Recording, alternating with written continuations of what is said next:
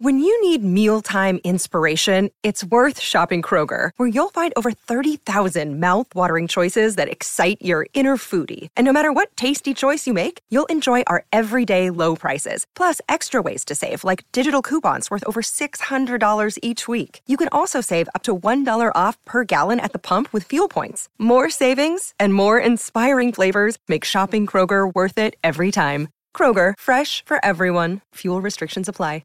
Another day is here, and you're ready for it. What to wear? Check. Breakfast, lunch, and dinner? Check. Planning for what's next and how to save for it? That's where Bank of America can help. For your financial to-dos, Bank of America has experts ready to help get you closer to your goals. Get started at one of our local financial centers or 24/7 in our mobile banking app. Find a location near you at bankofamerica.com/talktous. What would you like the power to do? Mobile banking requires downloading the app and is only available for select devices. Message and data rates may apply. Bank of America N.A., member FDIC.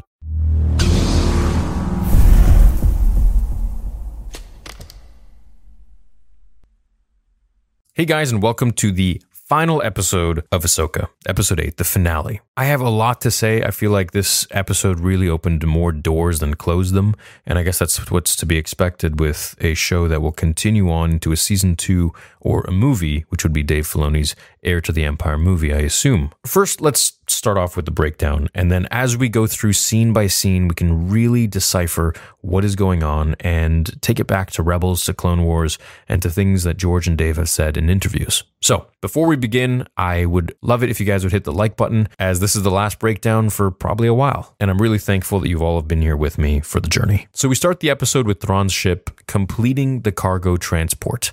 Now, obviously, he's putting together a lot of the Night Sisters that are, I believe, in these caskets or even like cryo chambers, because they all seem to have lights on them, maybe showing their stasis or perhaps their vitals. The time that Thrawn bought them by sending Sabine out to see Ezra was definitely a victorious move. And something I remember from episode 7 was that he said he wisely sent Sabine out far to buy them time, which always made me wonder, does he know where Ezra is? And if he does, then why didn't he just kill him off? Anyways, he says to Elsbeth to bring the Eye of Sion out of orbit so they can attach to it. Now, the Eye of Sion, of course, is the massive hyperspace ring, but also Sion is, Darth Sion from Legends, which was essentially this Sith that could not die. He just was so fueled with rage that he allowed his body to be literally broken to pieces until you'd wonder how this person is still alive, but that's the power of the dark side. And also, I noticed that Sion has, lots of cracks and stuff in him, kind of like Thrawn's ship and everything, which is the Kintsugi theme that they're playing on with the breaking of things and putting him back together with gold. He's also informed that Ahsoka, Sabine, and Ezra have been found, where Elsbeth tells him there's nothing that the Jedi can do now. He gets very stern and says that he's watched many Imperial officers make the same assumption about the rebellion, meaning with Luke Skywalker. Even if I fell victim to the heroics of a single Jedi. Never again, he says. Here, of course, he's speaking of Ezra, who is the reason why he's in this place to begin with. After Ezra held him in place during Rebels, and the Purrgil used intergalactic hyperspace to transport him here and have him stuck here. The Grandmothers grant Morgan Elsbeth a new power for her loyalty to them, by rewarding her with the gift of shadows, unlocking her potential like the great dragon did to Piccolo, making him orange. They also give her a gift, the Blade of Talzin. Now, the Blade of Talzin is pretty cool because it's Mother Talzin's sword that she conjured to fight Mace Windu in the Clone Wars. This is a magical blade that is imbued with dark magic to block a lightsaber. She's basically Elsbeth 2.0. Ezra builds his lightsaber in Huyang's part of the ship and tells him that Kanan was his master and taught him how to build a lightsaber. Kanan was taught by Depa Billaba, fun fact, who was taught by Mace Windu, so it's a long chain that leads back to Yoda, who taught Mace as well at one point. Ezra is looking for the emitter piece like his masters, when Huyang helps him find it, create a similar replica of Kanan's, saying that he taught Kanan how to build a lightsaber too. Sabine looks sad as she watches on, and she's sad that Ahsoka didn't train her to build the lightsaber, or to be as good as Kanan taught Ezra. So Huyang informs Ezra that he is a very good student, and this is when she leaves. She's obviously jealous or feeling upset. So the droid explains that Sabine was training as a Jedi with anger, and this anger stems from the Empire destroying Mandalore in the Mandalorian Purge. And Ahsoka feels if Sabine were to unlock her potential because of the Night of a Thousand Tears, she would turn to the dark side and maybe become dangerous. This potential she is talking about unlocking is, I think, in relation to her ancestry of House Vizsla. Tar Vizsla was the first Mandalorian Jedi ever in history, and this makes Sabine the heir, perhaps, to that legacy where she could have the potential for Force powers. Now, originally, I wasn't really a big fan of Sabine using the Force, but seeing as how George always said that anyone can use the Force if they just want to train bad enough, but then also understanding that perhaps Sabine is actually related to the first Mandalorian Jedi ever, who, of course, had Force powers. We see parts of this in Rebels, of course, when Sabine's dad takes her to the statue itself of Tar Vizsla when she was a kid. And then, of course, there's an episode where she was coming to Lothal and she's with Zeb and a few of the others. And she said, "Did you guys hear that voice?" And he says, "What voice?" And it seems like she's the only one that can kind of hear these things. So I think it was always meant for her to use the Force or have some sort of Force power that she never developed because she became a Mandalorian. So Ahsoka and Sabine talk outside the ship, and Ahsoka talks about Anakin and how he always stood by her even when no one else did. What she's primarily referring to is when the entire Jedi Order turned their back on Ahsoka, but Anakin didn't, and in fact went to track down Barriss Offee, who betrayed Ahsoka and was responsible for everything that went wrong. He always believed in her when no one else did. Ahsoka vows to do the same for Sabine and tells her that being a Jedi isn't about using a lightsaber. I think she means it's more about mastery of the Force, because then you can really use your lightsaber as an extension of yourself, and extension of the Force. As Ezra comes out of the ship to tell them that he's done building his lightsaber, he sees 2 TIE fighters shooting at them, crashing their ship, as Ahsoka and Ezra drop to hold it up with the Force. Sabine and Huyang try to take off. They do so with Ahsoka and Ezra's help propelling them, so Sabine takes out the 2 TIEs, then crash lands, but she's okay. Thrawn is told about the news and calculates that they should prepare for ground assault. However, as Ezra, Sabine, and Ahsoka ride the Hounds to Thrawn's ship, they dodge the blaster fire, use the Force to open the door, and narrowly make it inside. Something I found interesting during this scene was also that Ahsoka asked for Sabine to use the Force to help. Any little bit would have helped them in this scenario. Pretty cool scene here visually. Ahsoka, Ezra, and Sabine all use their lightsabers at the foot of the staircase against the night troopers. They take them all out until, of course, the Great Mothers use their magic, their dark magic, to make the night troopers the undead. At which point, I became a little bit confused as to why the heroes didn't just dismember them.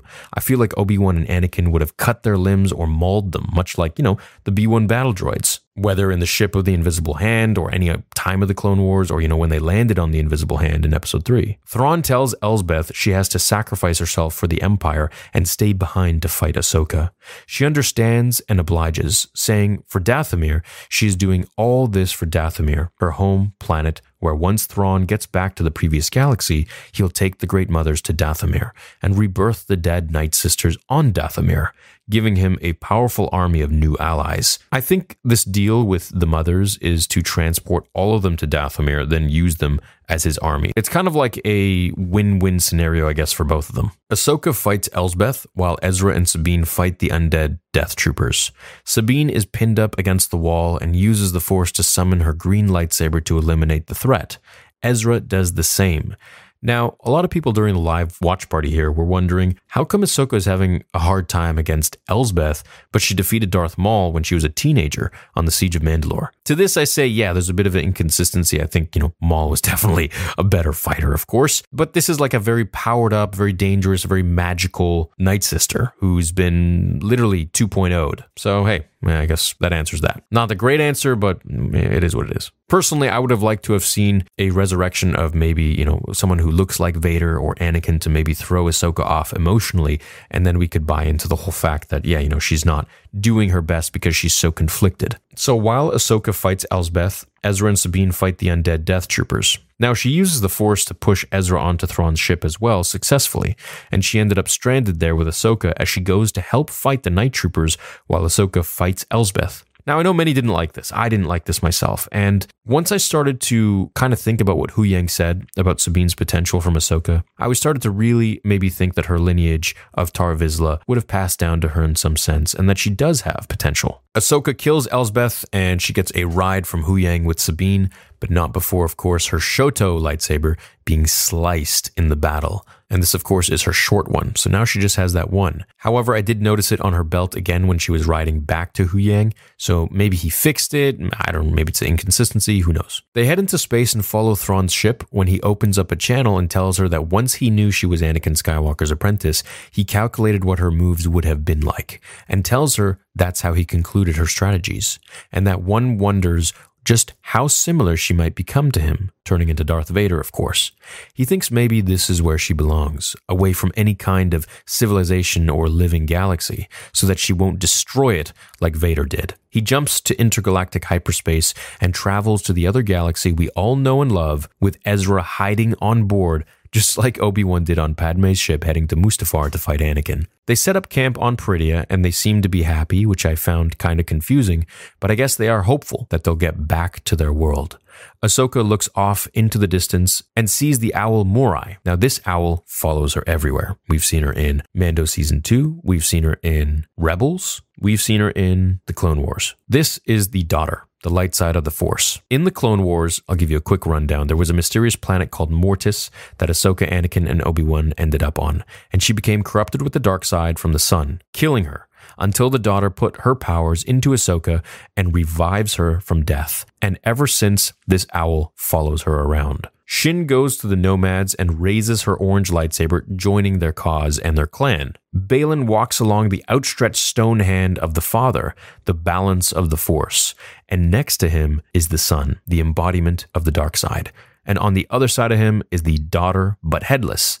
I believe she's headless because Ahsoka took that position and now she is the daughter, the purity, embodiment of the light side. Off in the distance, we see the glimmering atop a mountain in the far depths of the valley. What is this? Well, this is actually the same scene that is from the Clone Wars Season 3, Episode 15, minute 8:05, where Anakin is running to the top of the mountain peak with the same glimmering light. When he enters, it's the Father who speaks with him, the balance in the Force. I believe this is where Baylan is going and what's calling to him and what he will find in the unknown. Perhaps it's the Son who calls to him. As I've mentioned, Baylan's Skoll, Skoll is the name of the wolf that chases the sun in Norse mythology, who of course is chasing the sun here, but the son of Mortis and not the sun that revolves around Earth. He could also be trying to go to the pool of knowledge. Now, this was something that offered knowledge of all the realms of the past, the future, and whatever else, possibly, if you bathed in it. Now, even simply looking at it gave you visions in the Force. In Legends, both Luke and Jason were offered the chance to go into the pool of knowledge. However, they both declined. Now, this is interesting because Abeloth is known as the mother. We have the father, the son, the daughter, and we have the mother. Abeloth actually drank from the font of power, bathing in the pool of knowledge. Now, she first lived as a servant. This was a human woman, a mortal woman, who served the ones, served the father, the daughter, and the son. And this all took place over 100,000 years before Episode 4, before Luke had the trench run to blow up the Death Star. And her journey there, essentially her role, was that she was kind of like the mother of all of them. She kept the peace between the fighting siblings and the father. So because she was mortal and because she loved her family there, she tried to become immortal herself. So she drank from the font of power and bathed in the pool of knowledge. And these actions are what corrupted her, transforming the mother into the twisted, immortal entity known as Abeloth. And so when the father found out about what she had done, he actually left the planet with the son and the daughter, stranding Abeloth. Now, she kept trying to escape, and it was the ones that ended up putting her back in her place in this imprisonment and trapping her in there. And this went on for eons and eons, millennia upon millennia, until, of course, their death, to which we don't know if she escaped after that. Now, in Legends, Luke ended up going and fighting Abeloth, and she's pretty much insanely powerful, but I don't know if they're actually going to incorporate her into canon. I think she would be pretty far-fetched to do. However, it's possible. I think if they're going to incorporate something like that, they would probably have to first give us more knowledge about the son. I think that would be a little more interesting than going on to the mother, seeing as how we know really nothing about any of them. As Ahsoka and Sabine make camp at night and look out into the night, they speak about how Ezra is right where he needs to be, which of course is with Hera now, and they feel hope. Sabine looks out and thinks she sees some light, and this is of course Anakin Skywalker as a Force ghost, which Ahsoka is able to see, whereas Sabine wasn't. He's wearing his brown Jedi robes, and I think the reason he's not wearing his white ones are because he's embodying the balance that is Anakin Skywalker and not so much the pure light side of Anakin right after Return of the Jedi. I think he took the mantle, took the role of balance, and that, of course, I think is not white, it's not dark, it's in between. Going forwards, I think Season 1 set up the story for Dave's movie for Ahsoka Season 2 really well. This now completely shelves Ahsoka in the fight against Thrawn until she's back in the same galaxy, and leaves Luke Skywalker as the hero, just like heir to the Empire. I wonder if Ezra will learn from Luke and they will work with Hera to bring together a new rebellion with Mon Mothma, who in Legends was very pro-Luke and the Jedi. I think Cal Kestis and Mirren, who is a Night Sister, will have a role in the show as well. I think we'll see them probably have some conflict with one another, seeing as how Dathomir is being resurrected by Thrawn and the Great Mothers who welcome her home.